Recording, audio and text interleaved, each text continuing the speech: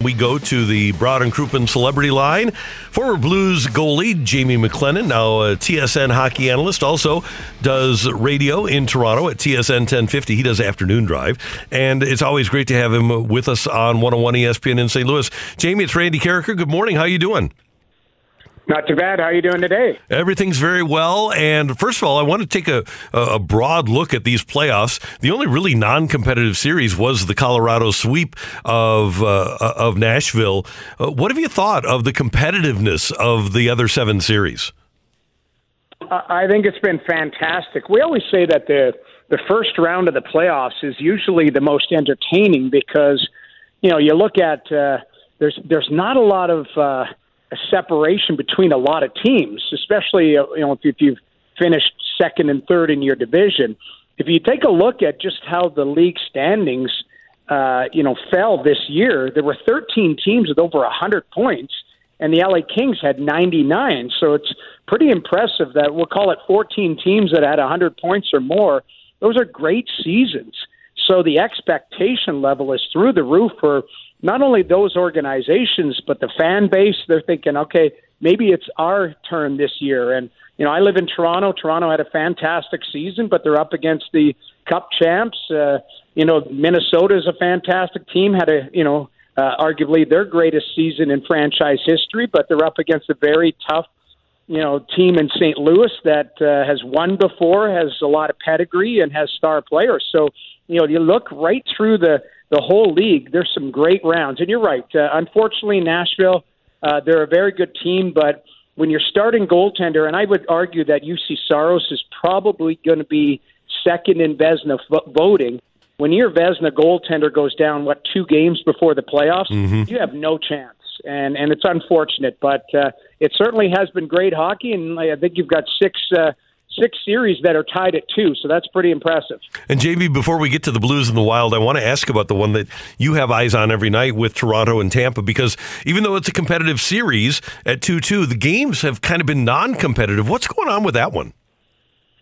It's almost like whoever has it going on that night, they win the game and they win it handily.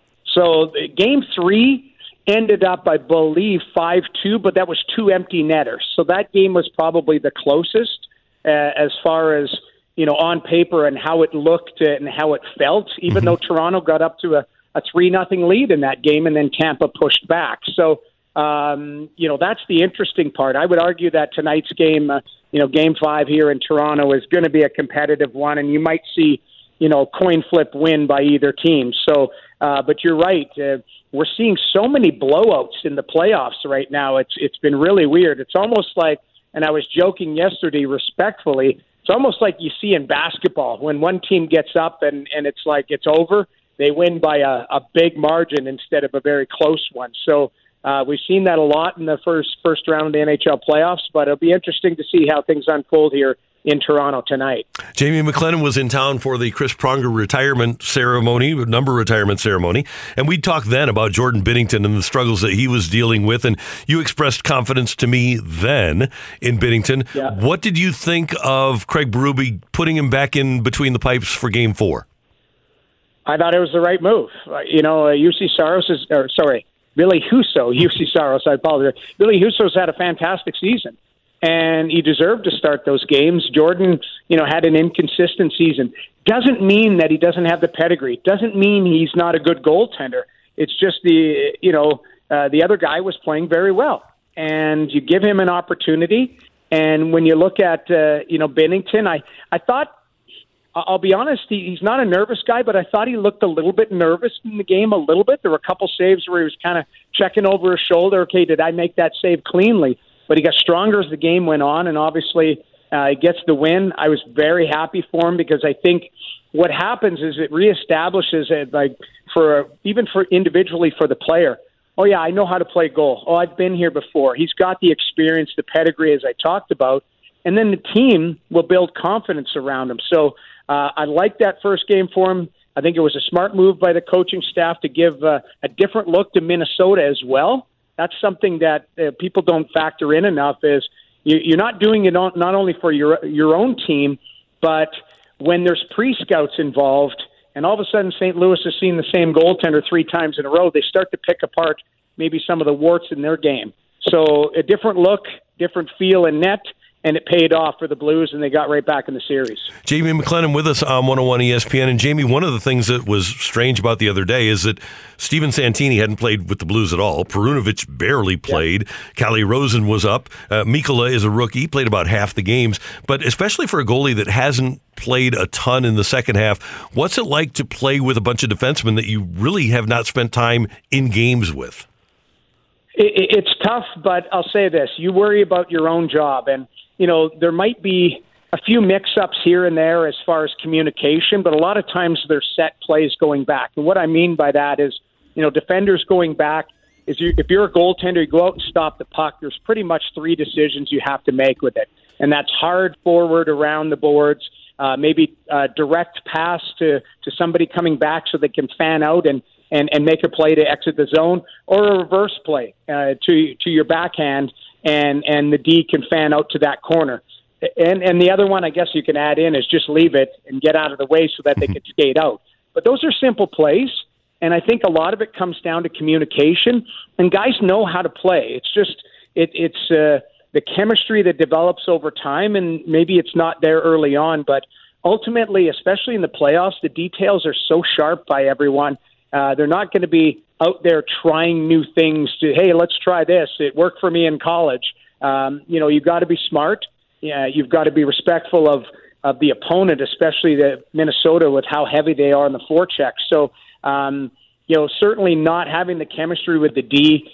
Maybe there's 1 or 2 plays that you would notice, but for the most part, it's all about just settling in and worrying about your own game. And if we zero in here, you talked a big picture about, hey, let's try this because it worked in college. But if you're the Blues, can you do the same thing? Can you say, okay, well, this worked in game 4. Obviously, if you find your game, you can make it work in game 5. But is there anything that the Blues need to do differently in game 5 to come away with a victory in Minnesota tonight? No, it's just, it's almost like, and I say this in the playoffs all the time, it's a race to establish your game. So Minnesota is going to have adjustments as well. So that's the biggest challenge is, okay, who's going to get to their game the fastest? And if Minnesota gets to their game quicker tonight than St. Louis, how is St. Louis going to adjust to that? How are you going to limit the time and space of Kaprizov and get underneath the skin and Fiala? And the thing I'm noticing, and I'm not sure how you feel about it, but and this is just a blanket statement, I've been disappointed in the reffing overall. Now, it's not their fault. There's been so much noise about, well, we want it consistent with the regular season, and it seems in past years the refs have put away the whistle and allowed the grunts to take over the game. And to me, it's careful what you wish for, because there's been in so many series, I think, marginal calls, and the refs are instructed to call them. Mm-hmm. To me, I think playoff hockey should be hard fought. You should dig in. And a penalty should be one that's deserving, not marginal, like, oh, he touched his hands there, or, the guy fell down, so we got to, optically it looked bad. Like, to me, it's every penalty should be taking away a scoring chance or an egregious play. And that's the league that has said, hey, you know what, we're going to call it by the rule book. That's what everyone's been asking for. And I think it takes away from the flow of the game. So getting back to your question about, can you bottle up what you did in Game 4 and apply it in Game 5? Yes, some of the positive things, but it's about adjustments on the fly, and especially if you're on the road or at home, it's a lot different just based on last change, matchups. I think that's the type of stuff that Craig Berube will be reinforcing with his group, is just the details of the game, kind of the game within the game, and making sure that you manage it well. And Jamie, to your point, down the stretch about the last quarter of the season, the Blues were one of the least penalized teams in the league, yet the two teams committed 32 penalties in the first 2 games in Minnesota. And there were some calls that you could have easily called embellishment if you wanted to, but I'm with you. Yeah, I say let the boys. It's crazy, isn't it?